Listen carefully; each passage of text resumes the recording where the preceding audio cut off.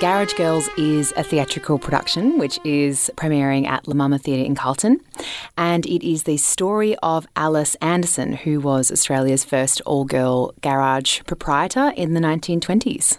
Amazing. And how has the show been going? It's been, I feel emboldened to say, a smashing success. We've had a sellout season, which is really cool. But there is a live stream of the show happening Friday the 28th, so tomorrow evening. So if there's anyone who is inspired by hearing about the story and still wants to come along virtually, there is an opportunity to do so. Oh my goodness, amazing. And La Mama Theatre, an absolute staple in the Melbourne scene. Absolutely. Super, super cool. What can punters and audiences expect from the show? Sure. So the show is a 70-minute production. And it's a collaboration between my theatre company, which is Three Birds Theatre, and the Shift Theatre. And it is sort of a vaudevillian smash of historical storytelling with comedy mixed with, I suppose, drama and the story and the threads of Alice's life that we've managed to weave into our production, of which it's a very full life. So it's quite an ambitious task to tell a story in 70 minutes of someone's incredible achievements. But that's our attempt to do so. Amazing. What can you tell us about Alice herself? Sure. So Alice Anderson was an incredible person who was really ahead of her time. She was born in the late 1800s and lived a very tragically short life. She died when she was 29. Which sadly is a spoiler alert for the show. But she defied conventions and was someone who didn't let the constraints and the boundaries of the time in which she was living in Australia define her. She had this ambition to create an all-girl garage where she only employed women to work as chauffeurs and service cars, especially at a time when cars and automobiles was still a new phenomenon in Melbourne and in Australia. So what she was doing was really quite revolutionary of the time. In reading about Alice and researching her, there's an incredible biography that's been written about her called A Spanner in the Works, which I highly recommend. I think reading that story, I suppose, spoke to that sense of dreams and ambition that I think everyone has, in the idea of the story of your life and what you want to make out of your life. That's something that I personally found in the story of Alice Anderson, and her pep and her vigour and her intelligence and her sparky sort of dynamism, I think, shone through learning about her. So I think personally that's what spoke to me, and the way she's created a sense of legacy through her work, that there's something that can be attributed to her that still exists today, the remnants of that today. I think that idea was really, really inspiring. Larger than that kind of, I guess, all-encompassing and very important legacy and how gender ties into that was something that's now a bit more standard in a lot of auto repair shops. Her invention of the garage trolley, or roll-in, roll-out, as she's called it. What can you tell us about that? Yes. It's both, it's equal parts inspiring and tragic. So Alice invented she dubbed it the get out and get under, which I can become a historical nerd and tell you that she thought that was a really funny name for it, because there was a song at the time called He'd Have to Get Out and Get Under in the 1920s. So she loved this song, and the idea was that this man was trying to kiss his sweetheart in the car, but the car kept breaking down, and so he'd have to get out and then get under the car. So that was the joke of the day.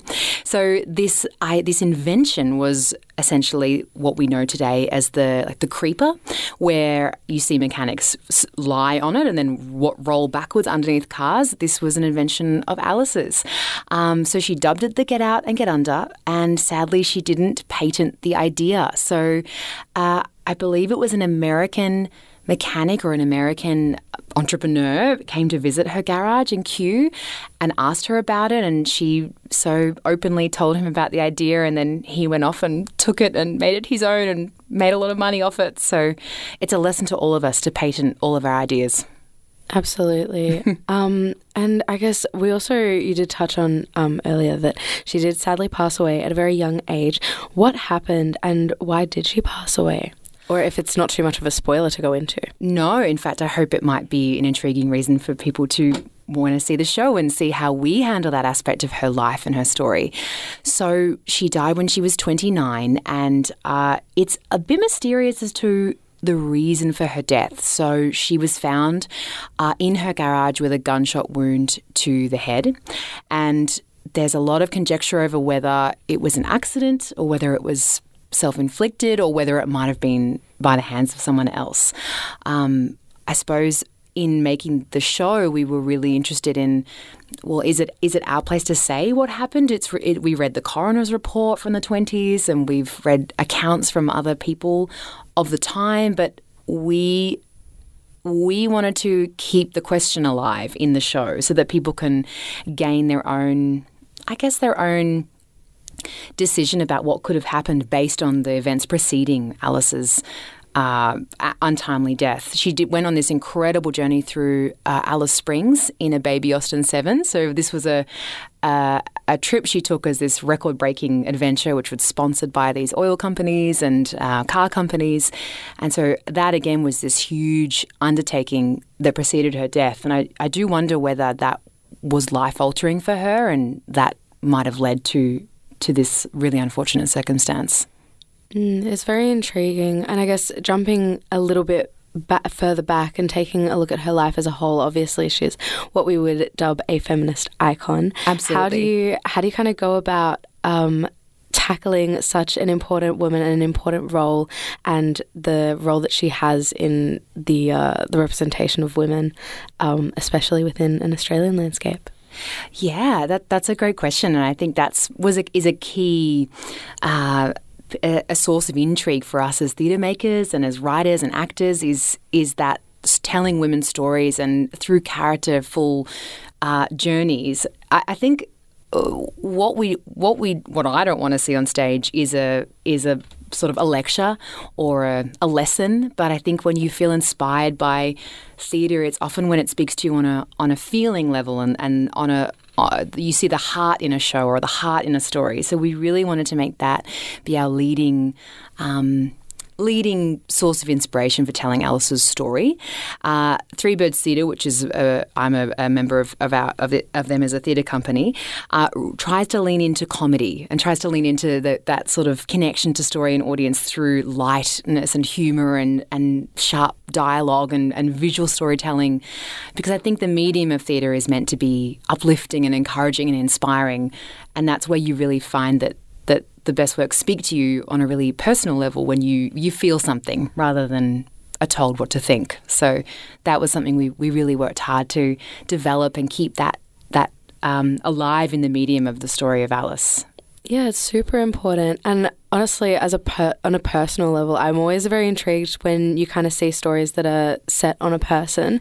How do you kind of look through their life and dictate which things you want to portray and what things are important to be showing and what's more of like metaphoric? How are you kind of deciding what you should put in and what you should leave out? Oh, it's so hard. It was really, really hard. It's still hard. And it's been interesting to hear some people have come to the show knowing nothing about Alice Anderson, and some people feel that it's their story and they know more than us. So there's a lot of debate in the foyer that's happened after the show about why did you include that bit and why not this bit? And we said we tried to fit it all in. But I think that what we ultimately decided is that what we're showing is just an insight into a hugely complex and deeply rich person, and that you can't ever really know a person, especially someone from so long ago. So our job as theatre makers is just to take moments that exhibit her character. So, for example, Alice, when she was a teenager, was living in the bush at her family's home at the time, and these men arrived at her house in the middle of the night, and one of the men had their neck cut open. I think maybe he'd been hit it with a bottle or something, with some glass. And Alice, in a real strength of character in that moment, stitched this man's neck up when she would have been maybe 13 or 14 years old, something around that age. So things like that, I think we were really inspired by how that can be represented on stage. And I think that tells a lot about the story of Alice and her drive and grit, and then what led her to lead the life that she did through moments like that. So it's kind of finding those theatrical moments is what we wanted to put on stage, and then anything else that we didn't get a chance to portray, we thought, well, hopefully we can inspire people to go and look up the story of Alice or perhaps read her biography if they wanted to learn more.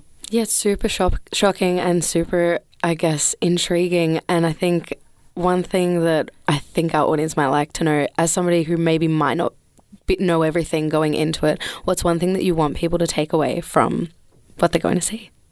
You know, it might sound cliche, but I think I would love for people to think that experiencing Alice Anderson's story, I think it's really rare for us to see Australian icons on stage and stories of real Australians, and especially Australian women from history. And I think for anyone who comes to the show, I would love for them to be inspired in their own right to ask themselves, what am I capable of and what can I do that might change people's lives forever? And in Alice Anderson's case, she created this platform where she trained women to be engineers and mechanics at a time when that just wasn't possible. So I think for each of us, when we come to the show and hear her story, I would love for people to ask themselves, what have I always secretly wanted to achieve, or what do I want to imprint upon the world and upon other people, and to connect with others? How can I make that a reality like Alice did? So I hope that might be a possibility for people who come to see the show.